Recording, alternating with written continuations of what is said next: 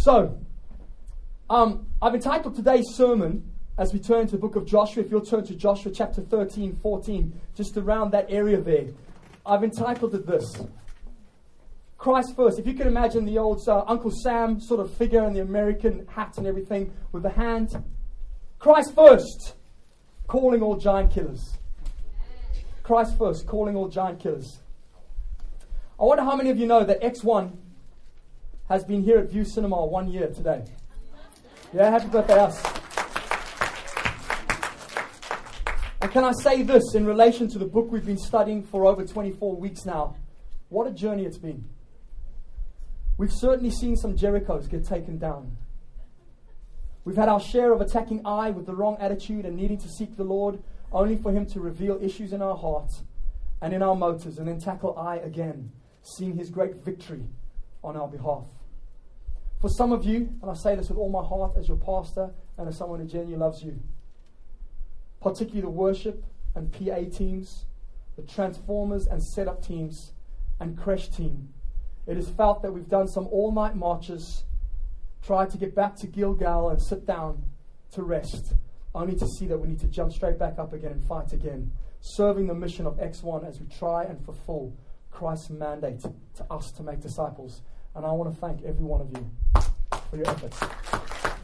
There have been times, and I know certain people, you heard me share my heart 2 weeks ago, and I'm going to share it again. When I see the labor and effort put in by individuals to get us kicked off by 10 o'clock, which is when we start, and when God joined us today, and I see people rocking up so late, it just upsets me. Because I know the effort and the passion put in to make sure that when you step into this room, you are aware that God is with us. So I'm going to ask you to work on that. But to those of you, Transformers teams, particularly PA team, you guys, you've gone and thought, great, we've done an all-night march. This guy's taken us to take this battle. We've beaten up the kings of the Southern Coalition. Can we go back to Gilgal and just sit down? Can we not have to get here at 8:30 a.m. and get everything ready? Do we not have to take everything home to get pat tested so that we can actually use it in the cinema? Do we not have to, again, get the yellow wristbands ready, think about what we need to put together, get those kids gathered so that we got them ready to take them out so they can be blessed by going to Gambardo and seeing the power of God in their lives? Can we just take a break? No, let's get up and fight again, because we want to see what God's got for us. We want to take the land that God has promised us as a church. Can I ask a real big favor of each of you? You always go, oh, please, I'm not sure what he's like. Would those of you who came from Queen's School and joined us here on May the 10th, 2009, would you please stand? May the 10th, 2009. Who was with us?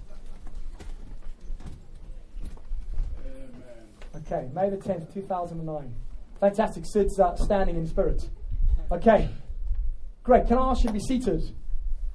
Would those of you, if you don't mind, and if you're a visitor, you don't have to stand up today, but it'd be great if you did.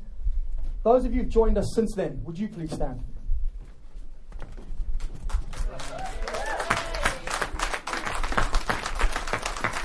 Thank you so much. If you want to take a seat. God has been so faithful. He has gone before us. He has honored our faith, our hopefully Christ-centered strategy, and He's honored a lot of fighting and serving. And hear me loud and clear this morning, X1. We can be absolutely certain He will continue to do so. There's no doubt about that. He will continue to go before us and to be a part of us. And this morning I'd like to look at Joshua 13 and 14 and draw out some features and go through the sermon. Then I'd love us to take communion together. But I want to draw out some features and principles that I believe are very important to us, both as a church corporately at the moment, but also as individuals, I really hope. So let's just do that. Joshua 13 and 14, Aaron didn't get to mention this, but Joshua 13 is an unbelievable transition point in the book of Joshua. It is a very strong transition point in Joshua. In fact, a young New Frontiers preacher based in Johannesburg, South Africa, whose church has grown from 400 to 6,000 in 2 years, PJ Smythe, says this: Joshua 13 is the massive changeover. Up to now, it has been together. Let's do this together. Joshua and all the Israelites, let's do this together to destroy the enemy. This is now, from Joshua 13 on, each tribe claims what is theirs. There's a massive transition, 13 changes. And I want to explain why this is important to see this morning, because this was the best way to hold on to the land they had already conquered. Get that. This is the best way to hold on to the land they've already claimed. But just as important, if you look at Joshua 13 verse 1, it says this. Again, the Israelites... Oh, I'm in Judges 13 verse 1, which is very painful. The book of Judges starts by they all started chasing their own gods. So let's get back to Joshua 13 where it's still exciting. And Joshua 13 verse 1. They have done some serious whooping. Okay? There is a list of over 30 kings. One. Oh, got him, done him. Oh, yeah, that was the big guy that lived up. Yeah, we got him. Da-da-da. They've all been taken out. And you think, whoa, we have seriously kicked some. Okay, I've got to watch out with the new microphone. We have done well. We have been faithful. And the Lord says this to Joshua. One, he tells him he's old. But he also says this in Joshua 13, verse 1. The Lord said to him, you are very old. That's old. And there are still very large areas of land to be taken. Amen. It ain't done. We've done a heck of a lot, but there's a lot more land to be taken, says the Lord to Joshua. And this was the way to see the land flourish to all its potential and to take more land, was to divide the land into the tribal inheritance. So this was the way to see it flourish. This is the way to... There needed to be a change to see the land not only be guarded and protected, but to see more land taken. You see, in order to hold the land that the Lord had so faithfully given them, and in fact to take more land, and to see the land bear most fruit, listen to this, people or tribes needed to be set in place. Let me explain.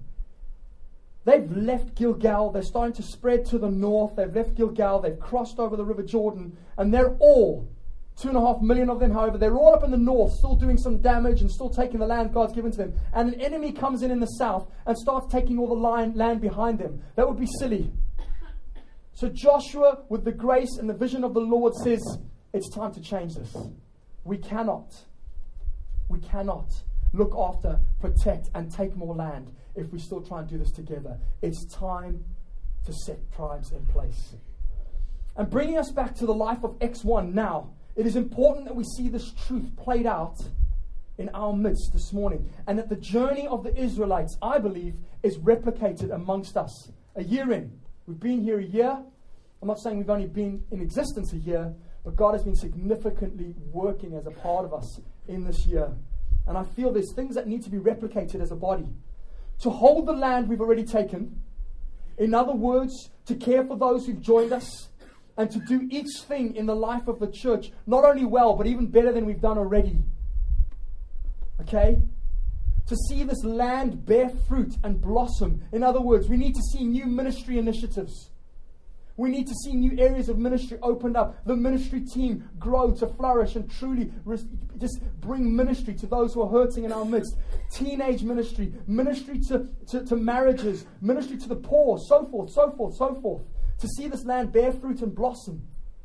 And to take more land, to see evangelism and growth. We want to continue growing. One of the things the Lord said to me while I was away in Scotland was, be deliberate about growth. There's a mission to fulfill. You see, we can be very apologetic about growth, especially if you're English. We're apologetic about singing and apologetic about clapping. I noticed that again this morning. Don't be apologetic. Be deliberate. Be passionate about those things. But I felt the Lord say, be deliberate about growth. There's a mission to fulfill and there's lost people to be saved. Be deliberate. And so we're going to be. But to see us take more land, to see evangelism, to see growth, to see more spiritual breakthrough in the lives of those that join us, we must see a change in our ministry approach. The same preacher I quoted earlier said, this is pivotal to any ministry. This moment we see reflected in we see written in Joshua 13, to hold on to bring more fruit and to take more land, is pivotal to any ministry. In fact, he said something, and he made this allusion, and I'll let you think about how uncanny it is. He says this while he's preaching. 2007 at our conference, there's about 4,500 people there. He's preaching away, and then he says, for example, if your church has now got to 100, we have 102 regular attenders at X1 from 48 when we moved here. And 2 elders can't do it. You need to if we're going to hold and cultivate what we've taken, we need to divide up the land to hold and to take more land. Well, you can imagine me. I remember listening to the sermon in 2007, and obviously that wasn't my context then, but this is our context. It's almost striking that is our exact scenario. We're 100 people. There's 2 of us as elders, and we're very aware that for God to take us to the next level, for God to do what He wants to do, and we've got a big vision, and we're sure that God wants to do great things amongst us, there needs to be this pivotal moment in our ministry. And he goes on to make this comment, and this is where you need to just open up your ears a little more. I don't know how you open your ears. I don't know why we ever get told, open your ears. Like, they're open. It's not like open your mouth or open your eyes. Your ears are kind of... Show more attention. Listen to this as he said this. The thrill of this option of dividing and giving authority and giving areas of land to possess and to cultivate and to see blossom and to see flourish, the thrill of this is that I've got my own inheritance within our inheritance. I've got something to do. I've got joy to have. I've got fruit to bear. I've got ministry to bring amidst the hour. That's the thrill of this. Do you, like me, see the exhilarating reality of that? Let me explain. As long as your desire for this is quintessential. As long as your desire for what can I do? Where do I get to bear fruit? Where do I get to change lives and see gospel breakthrough? To see children's lives change as I minister to them. To see teenagers' whole philosophy of life change. To see broken marriages restored. To see people possessed and demonized change. Where do I get to do that? As long as the is a humble, selfless part of then you get to give, to do, to participate, and to revel in all the rewards. Amen. That exhilarates me. And it's not just because I get to be a public guy or anything like that. Probably more and more in the life of this church, you're probably going to see more and more people ministering because there's more and more gift coming amongst us. But the thrill of this is that I get my own inheritance within our inheritance. And as long as I want to change lives,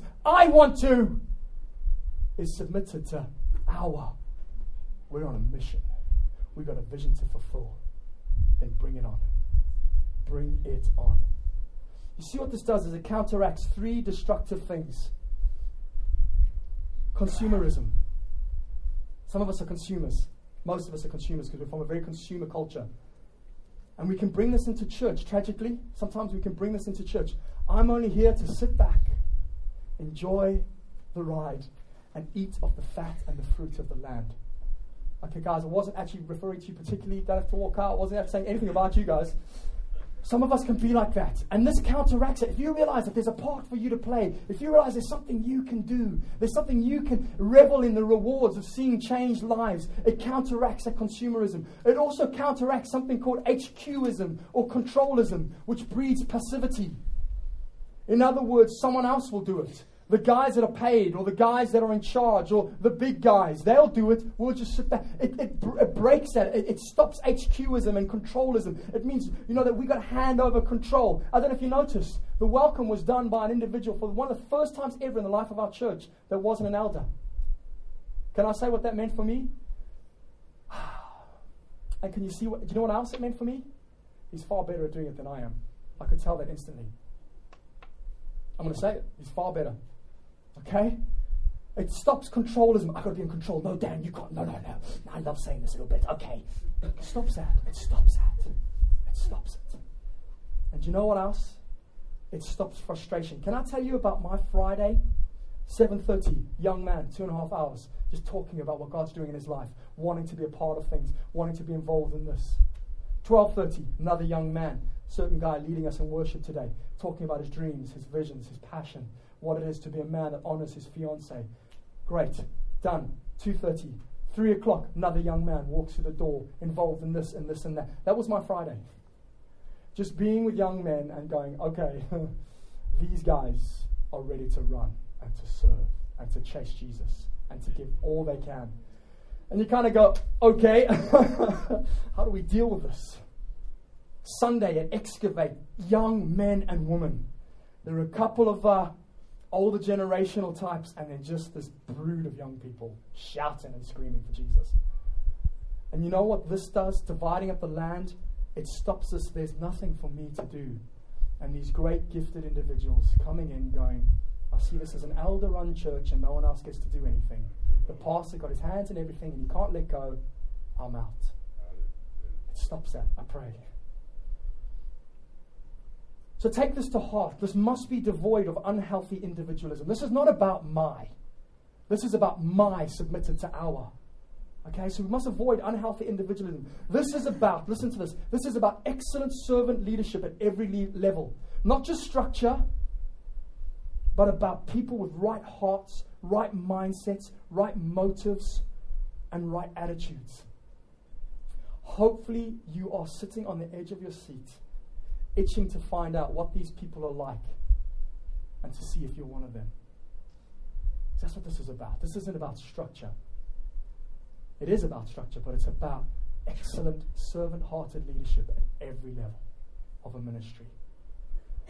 Someone point out a man to you that I think in this passage of Scripture gives us some serious clues as to what this type of individual is like, that takes on their bit of land within the community of land and sees it blossom and bear fruit and makes a radical change in that area of church life.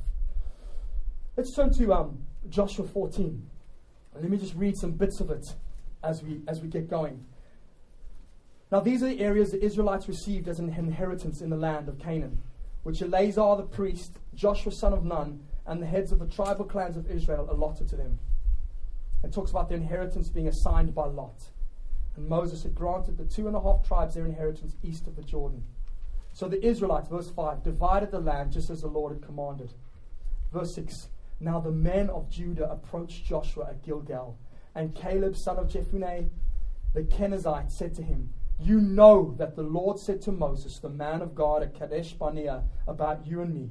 I was 40 years old when Moses, the servant of the Lord, sent me from Kadesh Barnea to explore the land. And I brought him back a report according to my convictions. But my brothers who went up with me made the hearts of the people melt with fear. I, however, followed the Lord my God. I, however, followed the Lord my God wholeheartedly.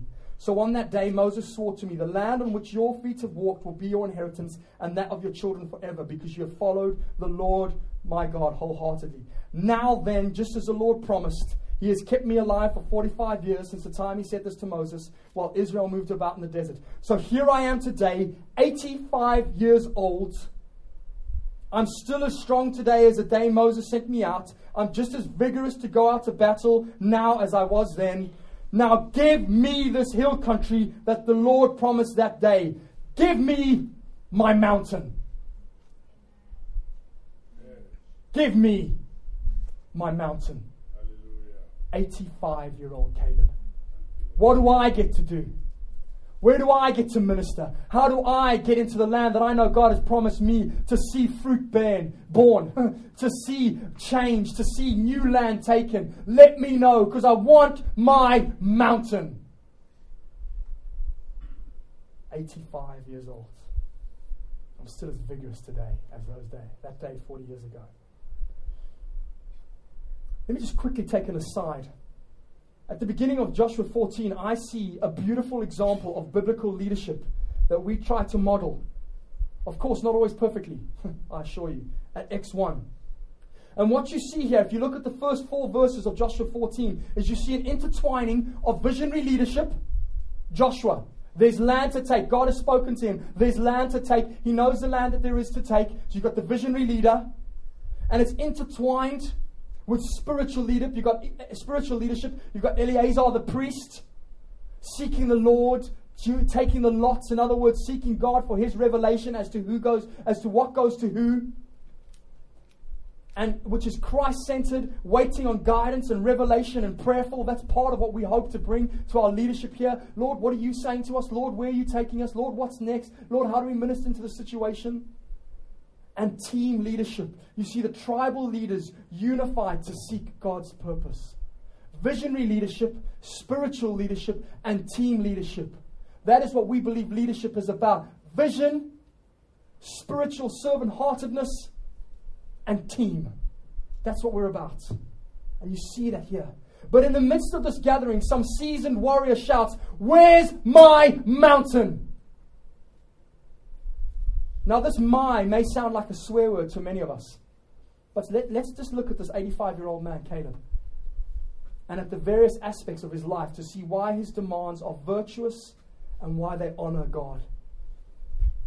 We meet this man when he's a lot younger and far less battle-scarred in Numbers chapter 13 and 14. You can turn there if you want. But in Numbers 13, Moses chooses 12 men, heads of each tribe, to go and search out the land of Canaan and to see what it's like.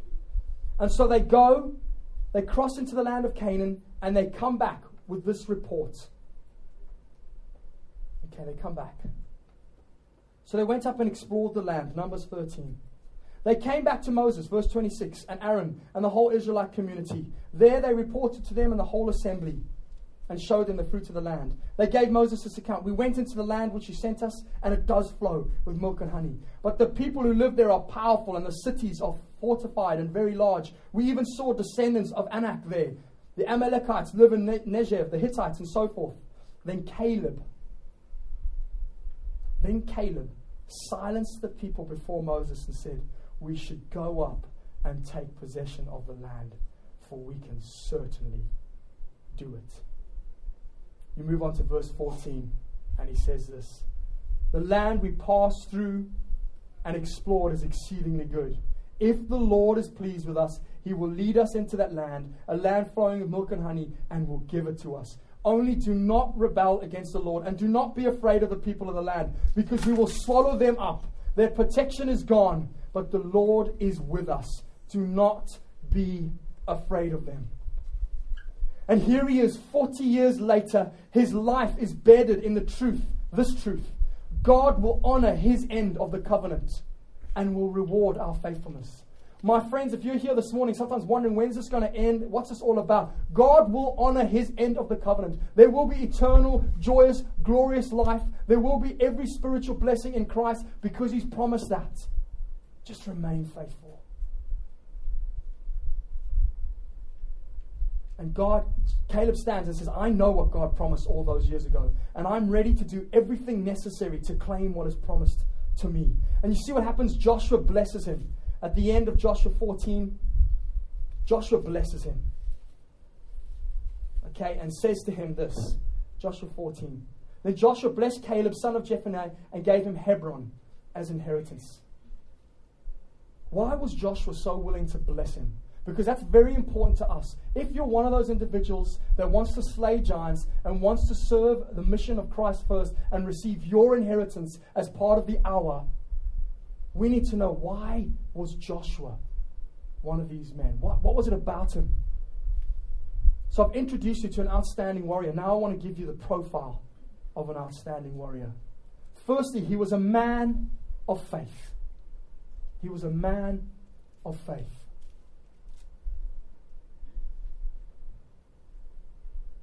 He was a man of faith. Keep going on, you'll see it. Caleb trusted God's promises.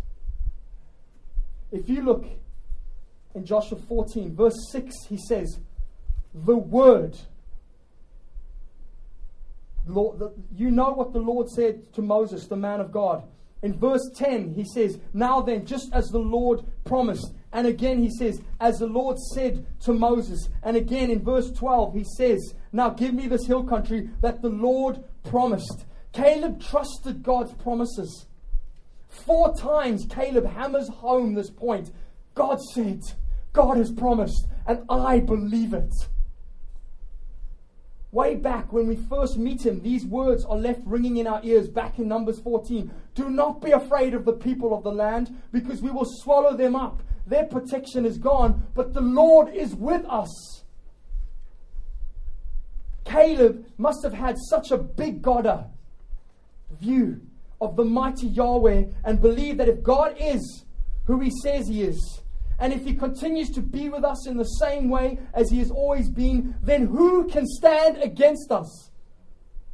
If God is who he says he is, and he continues to be with us the way he's already been with us, then who is going to stand against us? It rings Romans 8. If Christ is for us, who's going to be against us? Although it may feel like it and the storms may come and the waves may rock and we may get battered against the rocks, we will not have to fall because Christ will be with us. As Aaron said last week, He will go before us. And Caleb knew this. Caleb trusted the promises of God. One commentator writes this. I love this. According to Joshua 14 verse 11, Caleb had the fountain of youth. Okay, this is an 85-year-old man. I'm still as vigorous as ever. Let me have my mountain. 85 years old. Joshua 14:11. I'm still as strong today as the day Moses sent me out. I'm just as vigorous to go out to battle now as I was then. Caleb had found the fountain of youth. Faith. 1. Faith to forget the past. Faith to forget the wars, the offenses, the failures, the unfulfilled desires. Have you got faith to forget the past, my friends? Offenses, letdowns. Probably 85% of you have been let down by me already if you've been here long enough. If you've been here more than a couple of weeks, I've probably let you down. But you've got faith to forget that. Some of you have let me down. But I need to have faith to forget that. We need to have faith to forget that.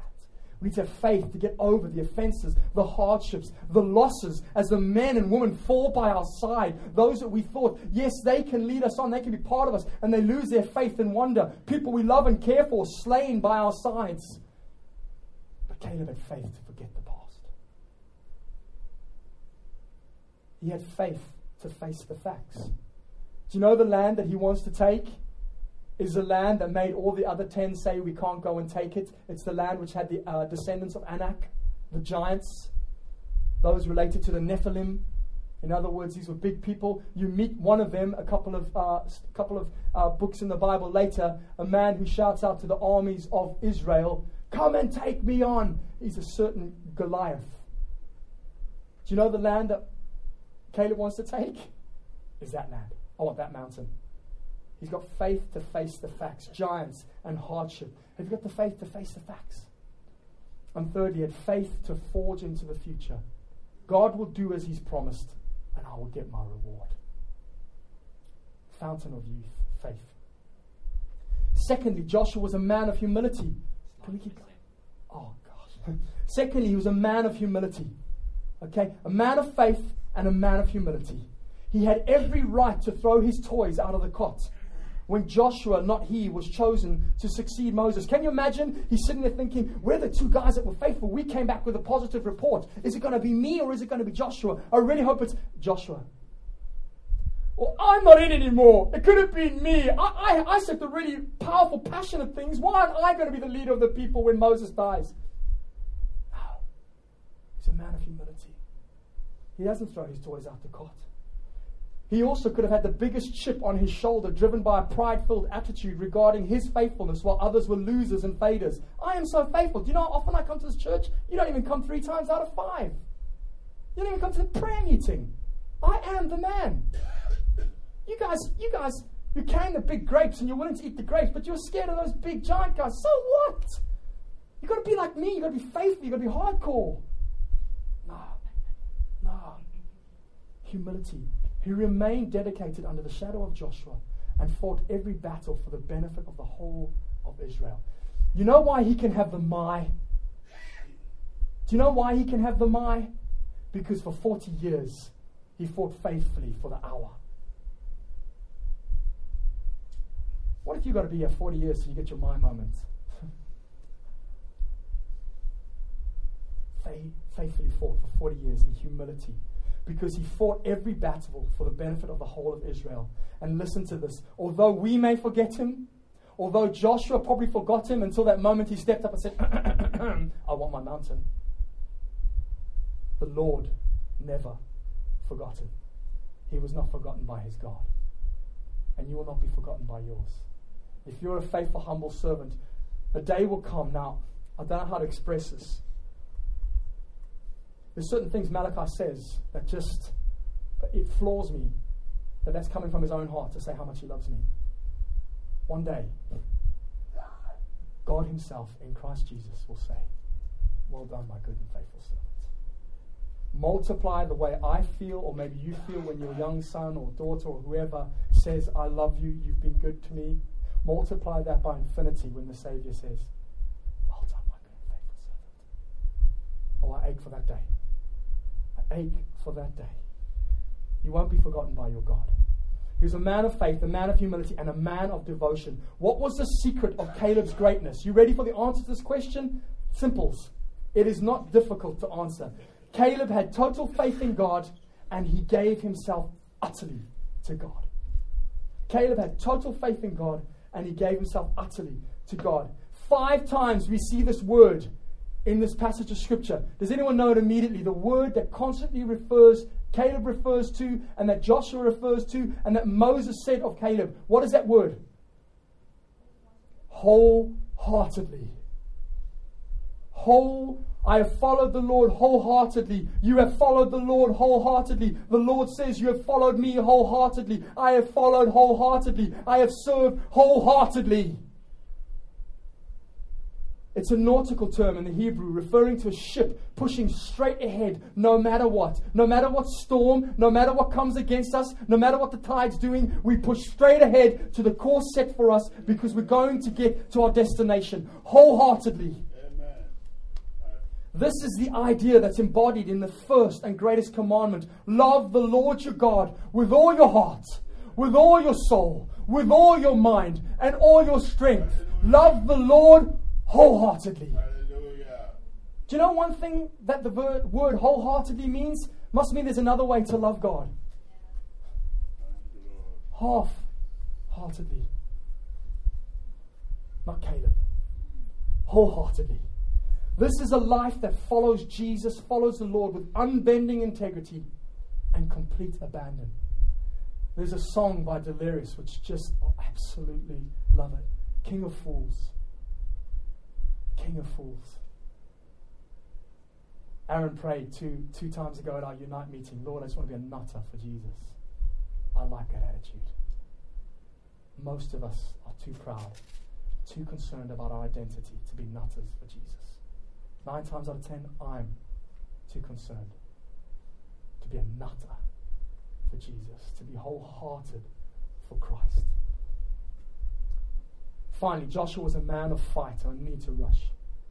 Caleb drove out the Canaanites completely. I don't know if you know this. In contrast to the majority of the nation, many of the other tribes didn't deal with the people that were there and just kind of intermingled with them, intertwined and had marriages and so forth. And that's where we see so much of the destruction in the rest of the story of Israel. And perhaps they had the all too often contemporary Christian mindset, which is, we're saved, we're safe, and we're satisfied.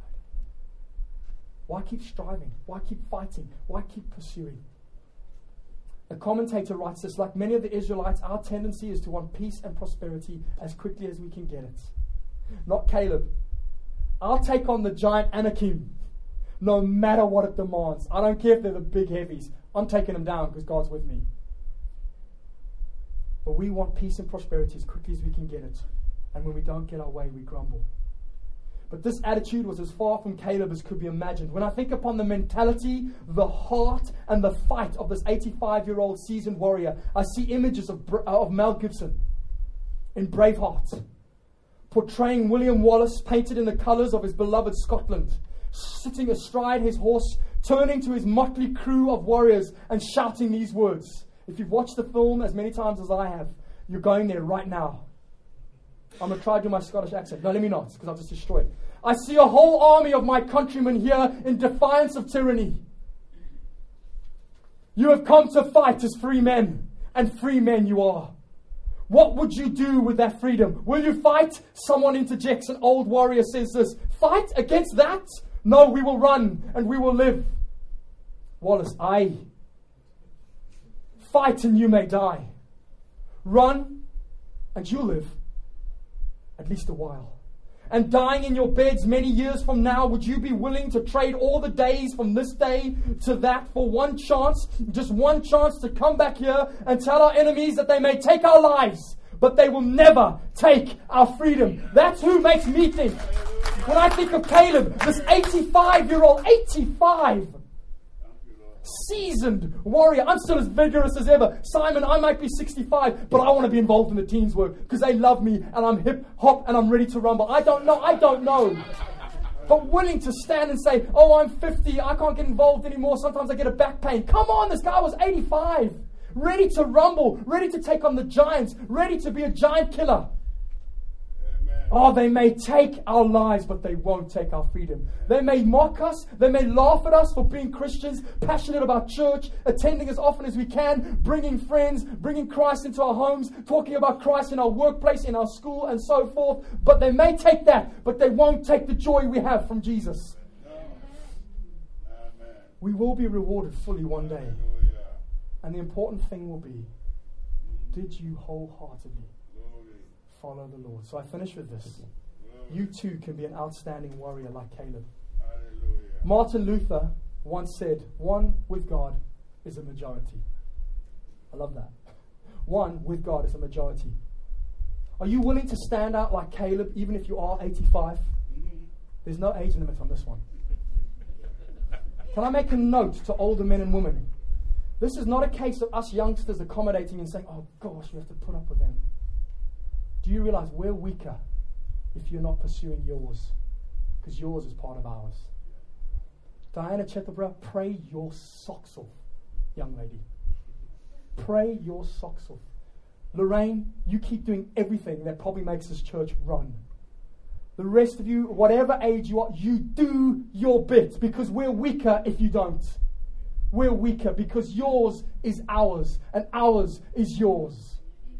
That's a note to those of you thinking, maybe I'm a little old for this.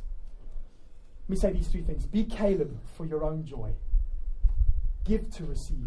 Have abundant life. Luke 6:35 says you shall have great treasure if you love your enemies. In other words, when you give because you're not getting anything in return, you will get great reward. Serve to know joy. God does not promise immediate rewards, but there will be joy unspeakable. So be a Caleb for your own joy. Secondly, be a Caleb for our mission, to get us from 100 to 200, to see new ministry initiatives flourish, to see evangelism take place, to see thousands of homes receiving flyers and receiving prayer as we walk the streets. Get in, be a Caleb for our mission so that we can serve Watford, transform lives and shape culture. And finally, be Caleb for the glory of God, to possess the land and to shout out the living and live out the truth of Jesus Christ, defeating the enemy, bearing fruit, all brings glory to God.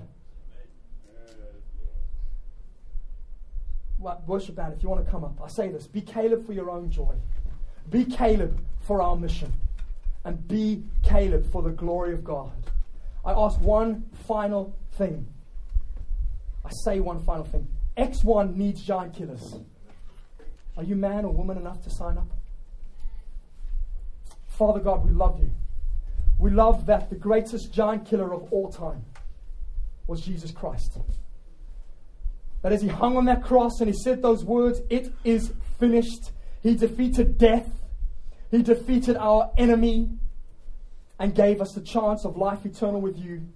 Lord, thank you for those that by faith have received your work on the cross and now are free to enjoy your victory.